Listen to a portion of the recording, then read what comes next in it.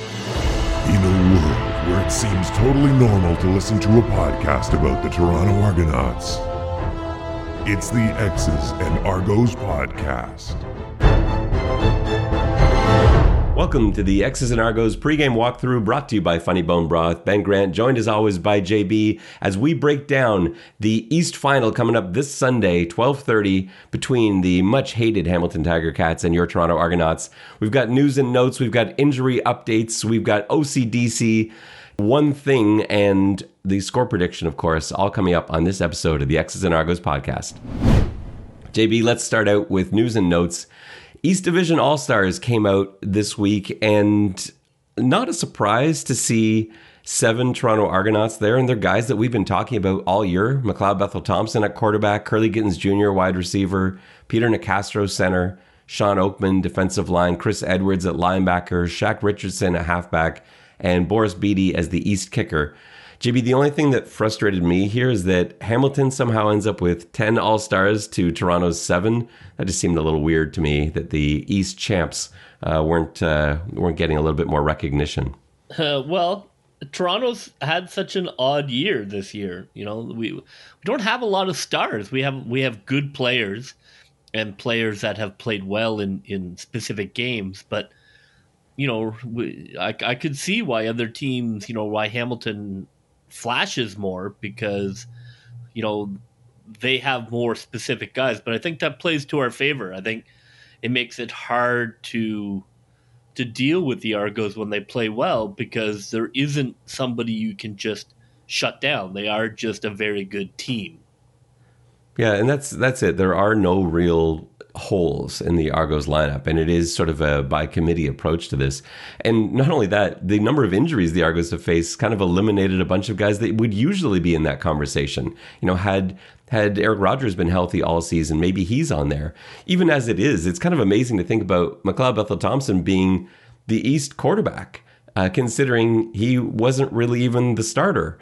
He only ended up, I guess, starting 9 games, but coming into the season, that would have been a real long shot wager. So yeah, it's kind of a weird mix of all-stars all over the East. Actually, you look up and down that East Division all-stars lineup. It's a strange unit this year, but yeah, I'm happy. Most Argos that they've had as all-stars since that 2017 season. So it's all good stuff. And then to add to the accolades, Boris Beatty named a CFL top performer for the month of November.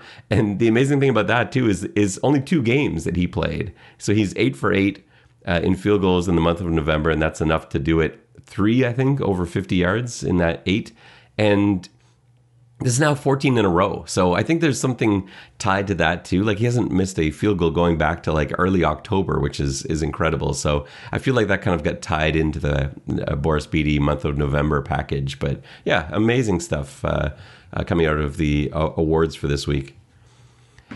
We've also got 2 big ones coming up, potentially. So Coach Dinwiddie has been nominated as a Coach of the Year finalist. He's going to go up against Mike O'Shea for the Blue Bombers. Nobody, I don't think, deserves it this season more than Coach Dinwiddie. I love Coach O'Shea, and I actually think Coach O'Shea is going to win it.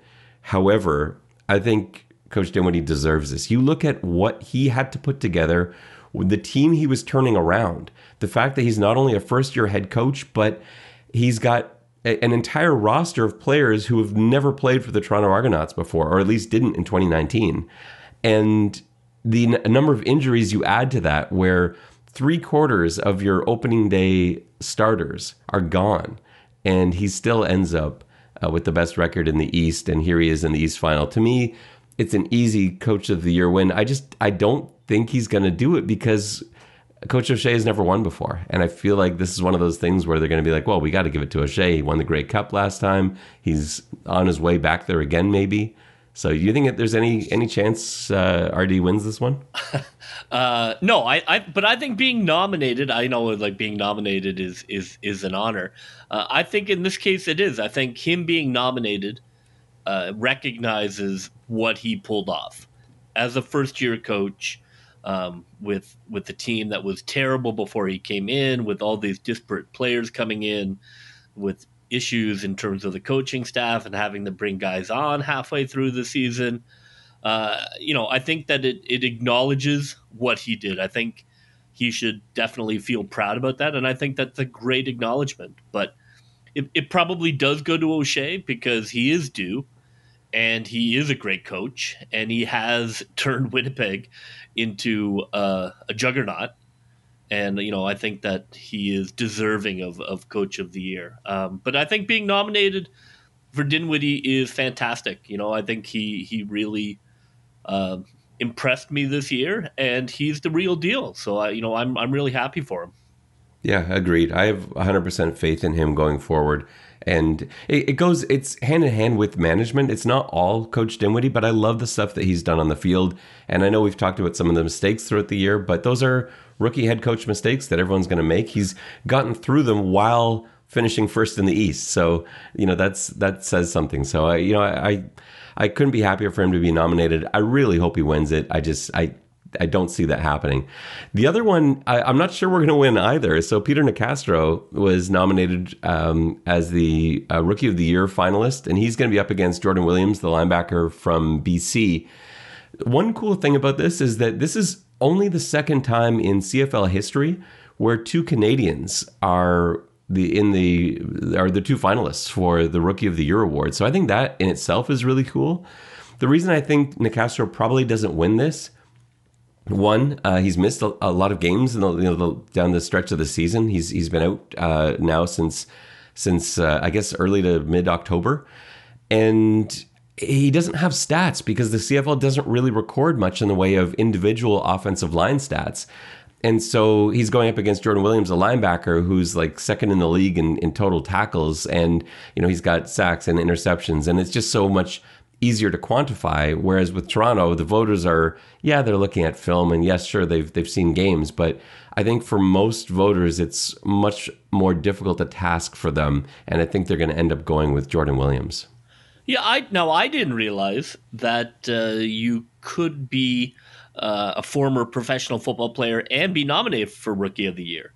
So if you're not in the CFL, yeah, that's on me. I just assumed that playing professional ruled you out, but certainly like Sean Oakman, I think would have also been a fantastic nominee from the Argos. I thought he played fantastic all season, especially at the beginning where there wasn't a lot of help on that line, and he was kind of holding it down.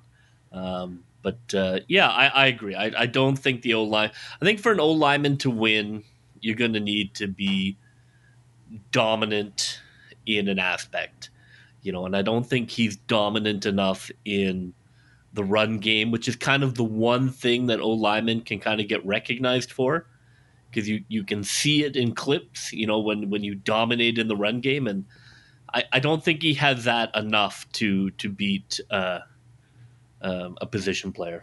Yeah, I know what you're saying with his run game stuff, because I really like him as a run blocker, but he doesn't have run blocking highlights the way that some other guys have. No, and I think it's a bit more difficult. Yeah, but he's exactly. not dominant. No, he's not carrying guys downfield 10 yards. He wins his matchups, and he's great at getting to backers. And I do like his run blocking, but you make a highlight video of Peter Nicastro's season, there's going to be some really nice technical play. He's doing his job, and that's great, but it's not the kind of thing that is going to wow voters the way the interceptions, sacks, and big tackles are going to. So it's unfortunate. It's one of the problems with that position, as the offensive line is sort of the least sexy position in football, and yet arguably the most important. But it's because it doesn't have the same draw that every other position has. It doesn't have the highlights, doesn't have the celebrations. It's a lot more difficult especially for people that haven't been around the game a lot to really evaluate. And so, I'm hoping for him, but I don't see that one happening either. So we'll see. The last award I want to address is another really important one, and one that doesn't probably get talked about enough. So Jamal Campbell was Toronto's nominee for the Jake Godar Veteran Award.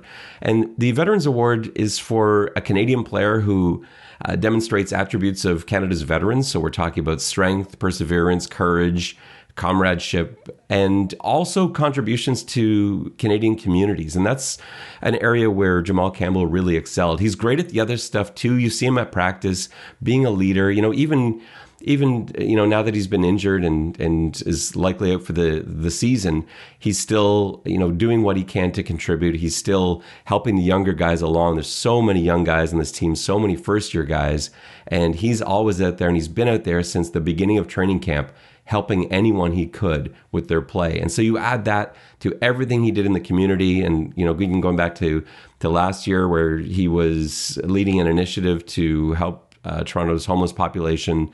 He's always involved in community work. So he's Toronto's nominee. I don't think you can.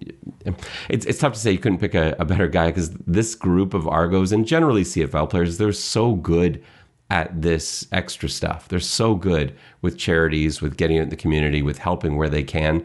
And so it's really not fair to say, yeah, Jamal Campbell's really the only choice. He's a great choice. There are a lot of Argos that do wonderful things in the communities, but I think Jamal Campbell really answers the brief when you talk about all these different attributes. So yeah, hopefully he can win that award. That would be a tremendous honor. Jake Gadar was a Toronto Argonaut. I know he definitely played in the league, and I think he was a Grey Cup winner as well. But he's most known as being the longest serving CFL commissioner, and was also a World War II veteran. So that's where the award comes from. JB, let's get into some of the things for this coming Sunday. So first of all, Mayor John Tory has announced that this Sunday is going to be Toronto Argonauts Day. There was a flag-raising ceremony that occurred this week, which is pretty awesome to see the Toronto Argonaut flag flying outside City Hall. And the day, of course, is going to be celebrated. You had Pinball down there for the ceremony. He was on just about every TV station, which, of course, is helpful, especially when we're talking about trying to fill BMO. And that initiative is going pretty well. We'll give you an update on that in a moment. But I know it's just, I know it's maybe it doesn't mean anything technically, but I like the Toronto Argos Day. I enjoyed the flag raising ceremony. I like that kind of stuff. I know that maybe that's not as much your bag. No, I mean, I think it's fine. Looks like that there's good turnout. They're opening up the upper deck, so that's a great sign that people are into the game. So I think. I think that is good that at least they weren't ignored by City Hall. So, yeah, I think that's all good. There's been a lot of Argos coverage this week from, I guess, networks that don't typically have any Argos coverage. Not all of it has been good, but most of it has. And there's a lot more awareness than there has been all year. And I think that has helped lead to ticket sales. And like you're saying, they've had to open up basically they've sold out the entire west side, the end zone, and the front section of the east side. And so they've opened up the east deck now, the front sections of the east deck for ticket sales. It's going to be a really nice crowd. And this is, I hate the narrative that these are all Ticats fans coming in. That it just simply isn't true. This was said the last time the Argos and Ticats played a few weeks ago. And I think it was November 23rd, that game.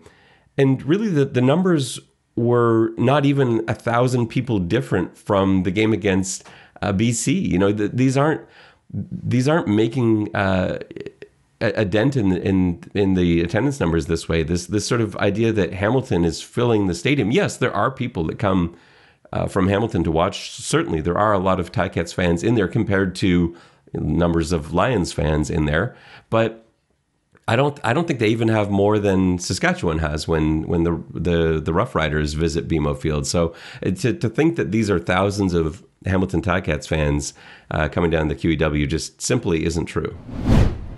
Let's get to our injury report. So good news on the injury front. A lot of guys coming back. Now, some of this is misleading because there were a lot of healthy scratches in that last game against Edmonton because basically everybody was resting. But essentially everybody is back who was on the one game. I want to talk about some guys that have not been activated off the 6th game yet, and also some guys who did not practice today. So guys that didn't practice today: Matt Boateng, Fabian Foote, Josh Haggerty, Asnel Robo, and Trevon Tate. Tate's an interesting one because he is expected to start at right tackle. And so we got to keep an eye on that a little bit. Options you have if he can't go, and I do expect him to be able to go, but if for some reason he can't, I would love there to be a situation where they could move Shane Richards over to right tackle. He's been playing left guard since Nicastro went down and Phil Blake switched over to center. But Richards is a really good right tackle. And the only reason he's not playing right tackle is that Jamal Campbell is a more experienced and probably slightly better right tackle. The thing is, it unfortunately coincided with Nicastro's injury, so he's been needed at that guard spot. So I'm hoping that it's a situation where Jonathan Zamora has shown enough to be able to play at center, and then Phil Blake can play at left guard, and then you can have Richards at right tackle if Tate can't go. But if otherwise, I'm not sure exactly what the answer is going to be. So fingers crossed on Trevon Tate for this week's game.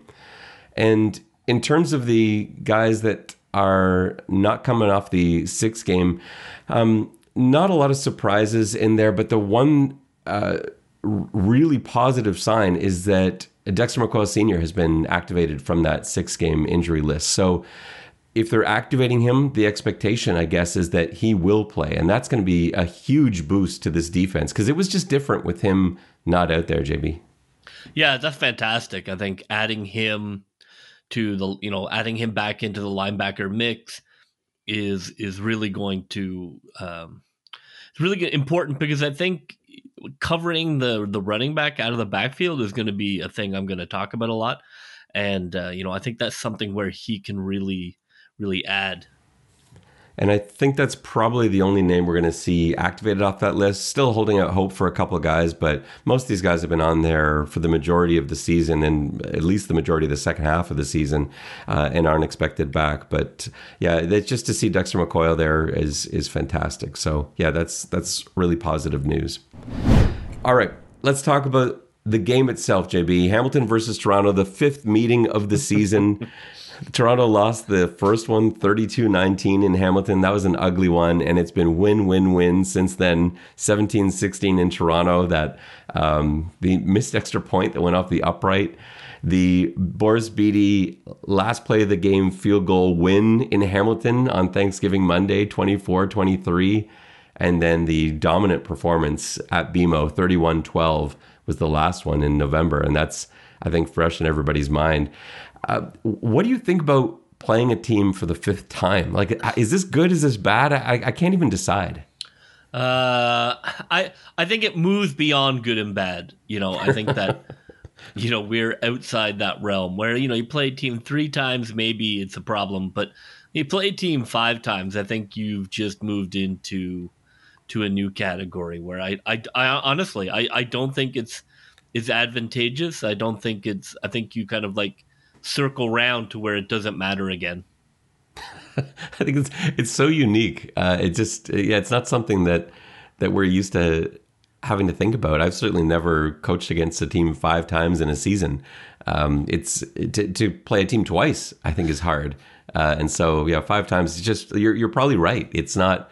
It's to a point where I think the biggest advantage maybe coming out of this is the fact that the Argos haven't had to play a real game in what will have been almost a month. I think that's actually huge for them. Now, there is the danger of there being rust. I know the rust versus rest argument is always made at this time of year. I love the fact that Toronto has not had to put down anything serious on the field in a month. To me, it means that Hamilton really can have no confidence in exactly what they're going to see. Because they didn't show anything in that Edmonton game, then they've had essentially back-to-back buys because that Edmonton game was on a Tuesday. So all the time since then, you could be putting whatever you want in. You could have been putting anything you want in since the beginning of November, really, when things started to clear up for the Argonauts, and it looked like they were going to run away with the East. I think this is a huge advantage for Toronto because Hamilton has not had that same luxury. They had to put their cards on the table last week because if they'd lost that game, they're done. They're going home. And so to me, Hamilton's coming into this not knowing what they're going to see from Toronto, and Toronto's coming into this pretty sure of what they're going to see from Hamilton. Well, it certainly is one more significant coaching test for Coach Dinwiddie in terms of having his team ready to play after a long break. That is a skill, and that is going to be something they're definitely going to be tested on. I think that the Argos are good enough to win the game, but will they be able to switch it back on? You know, teams don't. It's not uncommon for teams to come out flat, and I think that's going to be a real challenge for him as a coach. More than X's and O's is, will the team come out electric like we did last time, or will we come out flat? And I think that's a huge question for the team. I love how much leadership there is from the players on this team. I think the coaching staff is great. I don't see this being a scenario where there are just guys on this team that aren't going to allow the Argos to come out flat. They're not going to allow the Argos not to be fired up. This team has been loose all season, going all the way back to training camp. They've had loose practices. They've had weeks without games because of the COVID situation in Edmonton earlier in the season. They found a way to put things together. They found a way to bounce back, and anytime there's been adversity, they found a way to counter that pretty quickly. And so I'm not really worried about that. I guess that's not fair to say, because I am a little bit. It's in the back of my head just because of that argument that we've heard, our whole lives. But I think rest has been a great thing in this case. You've got so many Argonauts that are now going to be healthy. It is going to be great to have Eric Rogers back out there, just to have the receiving core that we haven't seen since week 3 of the season, where they're all together, and you kind of add what Curly Gittins Jr. is doing now to bring back Rogers, having Tavares probably go back to X. You've got Breskison healthy. He's got a few games under his belt now. Ricky Collins Jr. has been banged up all year, and now he's had a chance to really heal. You can spend some time working Chandler Worthy back into the offense, because he's finally had some time to actually really adjust and maybe have some things scripted for him. That's all great stuff. And so I think this is a huge advantage. I will take that every single time over playing a game every week. Well, I'm really hopeful that they come out with some really new formations. I think that it'll be crucial to get Hamilton's feeling very confident right now. They've had a good final month. They feel pretty good. They they won a game at Montreal that, against Montreal, in my opinion, that they should not have. So they're going to feel good. I really want to see the Argos try and come out with some looks that they haven't seen, to take a bit of that confidence off. From a defensive point of view, new looks that are successful really are effective psychologically. You're like, we didn't know that, we hadn't prepared for that, we weren't ready for that. What else do they have? It slows everything down. So I really hope in the first quarter that we're able to use that time that we had to put new looks in, to kind of put a little fear into Hamilton, who will come in feeling very confident. It'd be amazing if the Argos came out in like the Notre Dame box or something like that, with 4 extra linemen as eligibles, and plan to pound the ball right down the field at them. But I don't think anything like that is coming. But that's the thing, is that you don't know when you haven't seen a team really have to show you anything in a month. You don't know what you're going to get. JB, it's time for your favorite segment of the show. It's OCDC. As the offensive coordinator for the Hamilton Tiger Cats, my plan is going to be all about running back Don Jackson. I think everything I want to do centers around him. So for starters, I want to run to the right. I want to run behind Van Zyl and Woodmansey, and really force the Argonauts to adjust to that. And if you get too much crashing from the other side, if you're getting, you can sort of turn that into a read option with Masoli, have him pull and take off to the left if the line is having to compensate too hard for Jackson. But I do think that, as good as Toronto's D-line is, and I think it's one of the best in the league, I think they can be run on if Toronto is not sending additional support. So that's going to be the first part of my plan. And then I want to add in late leak outs to Jackson too. He can catch out of the backfield. I love those plays that Hamilton runs for him. And so have him in there for pass pro, and then he has sort of a late leak out, not quite like a screen, but it's similar, I guess, and find different ways to get him the ball in the air as well as running to that right side. So that is my offensive coordinator plan for Hamilton. JB, you're the defensive coordinator for the Hamilton Tiger Cats. What is your plan? Well, I would not worry about the running game at all, which is quite convenient as a defensive coordinator. I'm not worried about the run game. Toronto doesn't really build off it. I think that we can control the run game with an ordinary box. I'm looking to duplicate what I did against Montreal. Obviously, Hamilton's defensive line had a monster day and won them the game. And I think that's going to be a real challenge for the Toronto offensive line that has had, good games and not so good games.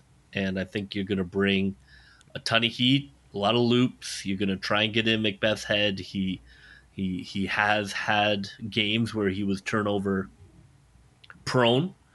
Turnovers is what beat Montreal. I think you're going to be really aggressive. I think you're going to, from a Hamilton point of view, I think you're going to bring tons of heat. You're going to try and get turnovers. You're going to try and get interceptions, get in Toronto's head, try and really kind of turn the crowd off with an early interception or an early turnover, and kind of get them feeling off their game. I'm not worried too elaborately. I think if you get to the quarterback, then everything else is fine. So I'm expecting blitz mania from Hamilton. I think that they're going to spend the first quarter sending 5-6 guys on almost every down. Let's switch sides and coordinate for the good guys here, JB. I will do the Toronto offense to start. So kind of like what you were saying as the Hamilton DC, I'm not even going to try to run with Foster early on. It's not that I don't think you can run on Hamilton. I do think you can. I think if Hamilton knows you're going to run, then I think the Argos are going to have trouble running. And so I'm not even going to try early on. I'm going to go to the air because I do think that there is an advantage there.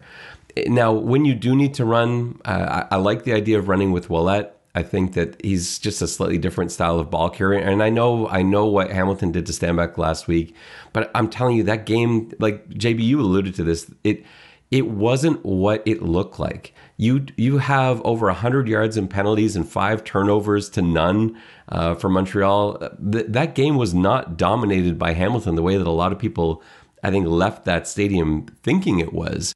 No, if I was a Montreal coach, I would be sick to my stomach watching that game film. That game, they just threw that game away. They just could not have blown a bigger chance. I think I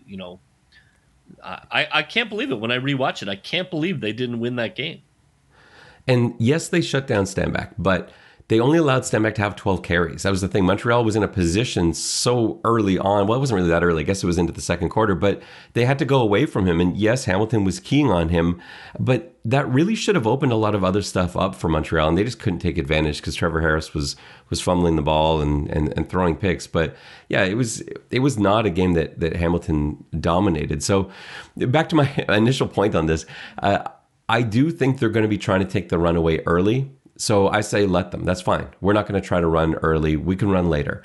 And so the rest of the keys to my offensive plan, they kind of count on Ciante Evans being out at halfback. And I wish we had a bit more clarity on his injury. So he missed the game last week. He was limited in practice today. It's a quad injury, which is pretty tough for a defensive back to come back from.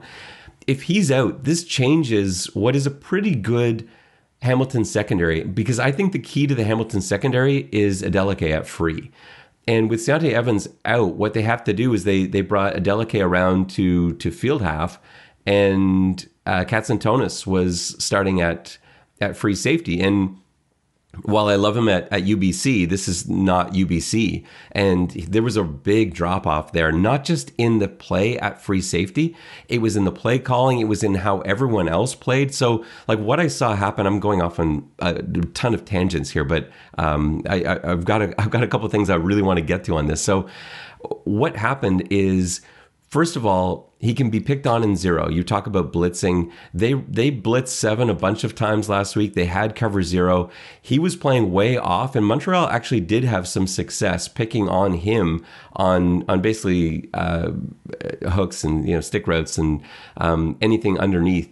But that space is also there in cover 3. When they're playing cover 3, he's got this large gap. And again, it's so strange for me to see because at UBC, that's what he was known for. He would come down like a hammer. Anything in that underneath hole, he would blow up. He doesn't seem to do that, or at least hasn't yet. And he wasn't doing that in the game against Montreal. There is space there in behind the backers in front of the free safety when they're playing 3. The other thing it's led to is it's affected the play calling. They ran a lot of rolling coverage to get Adeleke back to free, to sort of to patch that hole up. And so to me, it seems like this is a 1st and 10 midfield sort of play call. I might actually try and bank on that sometimes. So you get the ball near midfield, 1st and 10, start anticipating for rolling coverage. Call smoke routes to Gittins Jr., call quick slants to Rogers to try and take advantage of that motion of Adeleke coming across the field and take advantage of those sort of quick hitters into that open space that's left by the vacating players as they all roll in coverage. What I love is give me Worthy, give me Gittins, give me those guys on low crosses, not hook. Like I prefer that to hooks. Slants, yeah, low crosses, yeah. Give the guy a chance to run with the ball. Those hot read, hooks, man, you're just gonna get guys killed because they're just looking for. You know what I mean? It's like a dump off. Here comes the blitz. And the guy catches it, and then thump, he gets hit at 100 miles an hour. Like, give those guys a chance to just go. They're going to bring heat. Fine, dump it over top of the defensive line, and let Gittins or Worthy take it for 40 yards. I think that's absolutely crucial for slowing down the pass rush. You can't just hope that the offensive line can control those guys because, look, they can ruin a game. Like, I'm sure Harris still is jumpy at home, thinking that there are defensive linemen in his bathroom. They can ruin a game. They ruined Montreal's game. Like Montreal just was like it was just over. So they absolutely that has to be priority one. How are we going to scheme slowing down this pass rush because the line can do it, but it can't do it all game. And the last thing I want to get to as part of my OCDC is I really think you have to go heavily at Daniels and Rogers because I know that Desmond Lawrence and Carriel Brooks have been great all year. They're not the same in coverage when Adeleke is not there at free safety. There's not the same confidence. They're not taking the same risks. They're not being as aggressive, especially Carriel Brooks, who I know has been like an interception machine all season. He doesn't look like that when Adeleke is not back there at free. And so I think you've got an advantage there in Rogers and Daniels. So a lot of teams have avoided that side of the field in the last few weeks because they were getting picked off. Desmond Lawrence playing pretty well at boundary corner all year and Carriel Brooks with all those interceptions. But yeah, like I said, it's not the same if they've got to shift everyone over because of Ciante Evans being out. So yeah, I'll go repeatedly to that side of the field too. I hope offensively too. I think that one of the things to not get away the run for, even if the run is not working, and it's a little harder in Canadian football for sure, but it is worth, pounding the rock, getting Ouellette and pounding those defensive linemen and forcing Davis to play the run. Force him to play the run over and over again in terms of not just giving up on it because you want him worn down. You don't want him feeling fresh in the second half. Even if the first half ends up being not great, it's worth it if he has to make, 8, 9, 10 tackles. It's going to slow him down. It'll slow down his pass rush if he's constantly making run tackles. All right, JB, we'll turn it over to you to wrap up the OCDC segment. What is your defensive plan as the defensive coordinator for the Toronto Argonauts? Defensively, Hamilton did not impress in the Montreal game. Now, I don't know how much of that was weather, but it was a very vanilla game plan. Not as much running as I thought they would. The running back out of the backfield is an issue. They like Banks. They like Banks on deep outs. They like Banks on the field side out. They like the throw to the right, just like somebody who's now in Edmonton. I think defensively, I'm not worried about blitzing. I think defensively, we can just line up and play ball. I think defensively, we want to make sure that we're on Jackson coming out of the backfield. And I want to be sitting on those field outs that Masoli throws. Because if he throws one of those, man, that should be a pick six all day. They come out and then, they come out in quads and Banks is the outside receiver. Go get it. So I think in the secondary, I want to be aggressive. Defensive line, linebacker, I just say line up and play ball. I wouldn't get myself out of position. I don't think they need to. If you play your lanes and you keep Masoli from getting cheap yards, that's enough. I'm not. I mean, if they run, so be it. I don't think it's going to be enough to win the game. I think turnovers are going to be the battle, and I think the secondary should be super aggressive in terms of setting up for jumping underneath routes, for jumping the running back coming out of that backfield. Be looking for it. Don't be surprised by it. Give them a look they weren't expecting where, he's coming out of the backfield and you're just sitting on it. So I hope from a secondary point of view, they're going to be ball hawking and, through the occasional blitz, but I just don't see it being an issue. I think Masoli's not a guy that you can get in his head. I just don't think he's great. I think he's fine. He's not somebody that we have to blitz. So I'm really hopeful that the game plan is conservative up front and aggressive in the backfield. I'll start things off with one thing. My one thing, which I've used a couple of times before, but I don't think it's ever been more important.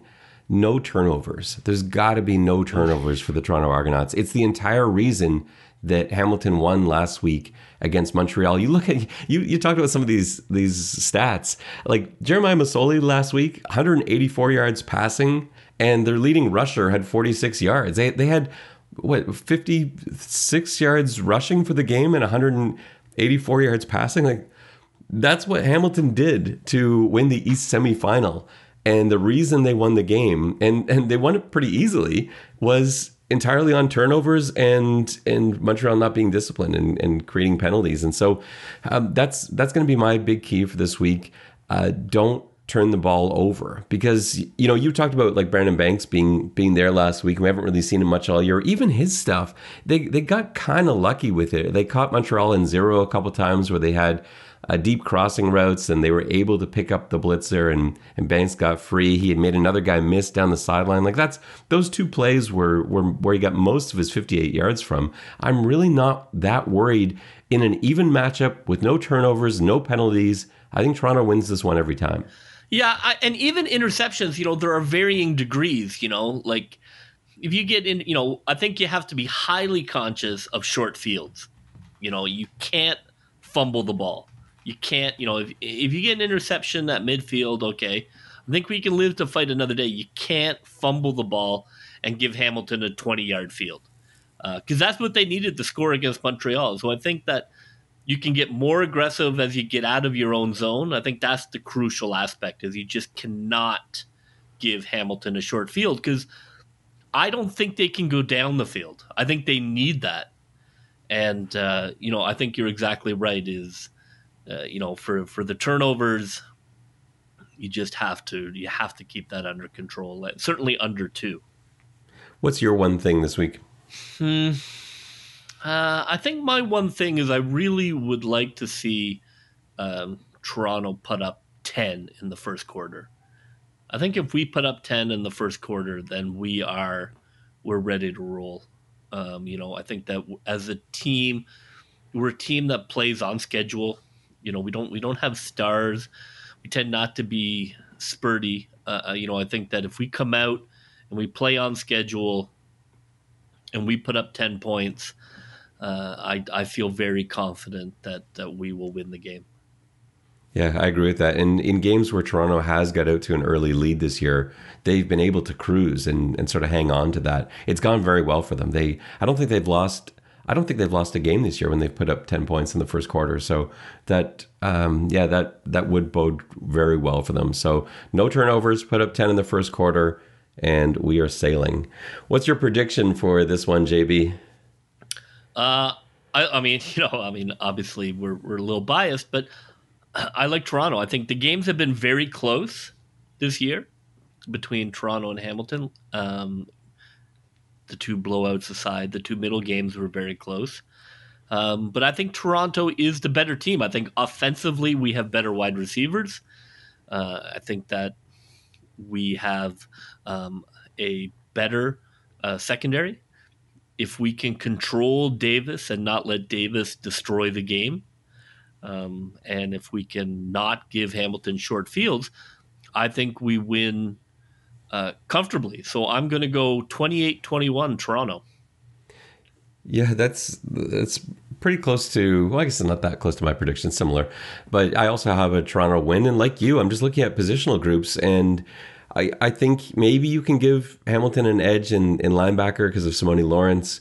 It's probably a push on the defensive line. Pretty much everywhere else. Maybe it's a push on the offensive line too. But yeah, I like Toronto pretty much everywhere else, and special teams, which has been so crucial down the stretch. Having Boris Bede, it's been magic since October. And so hopefully that magic can continue. I've got Toronto 22, Hamilton 18. I know that's a 4-point difference, but I don't even really feel like this is going to be a nail-biter 4-point win. I think it's close at the end. I'm not sure we're sitting on the edges of our seats, though, at the end of this one. Let's hope we're both right. Well, that will just about do it for us on this episode of the X's and Argos pregame walkthrough. For JB, this is Ben Grant saying so long, and may all your pre-snap reads be good ones. I'll see ya.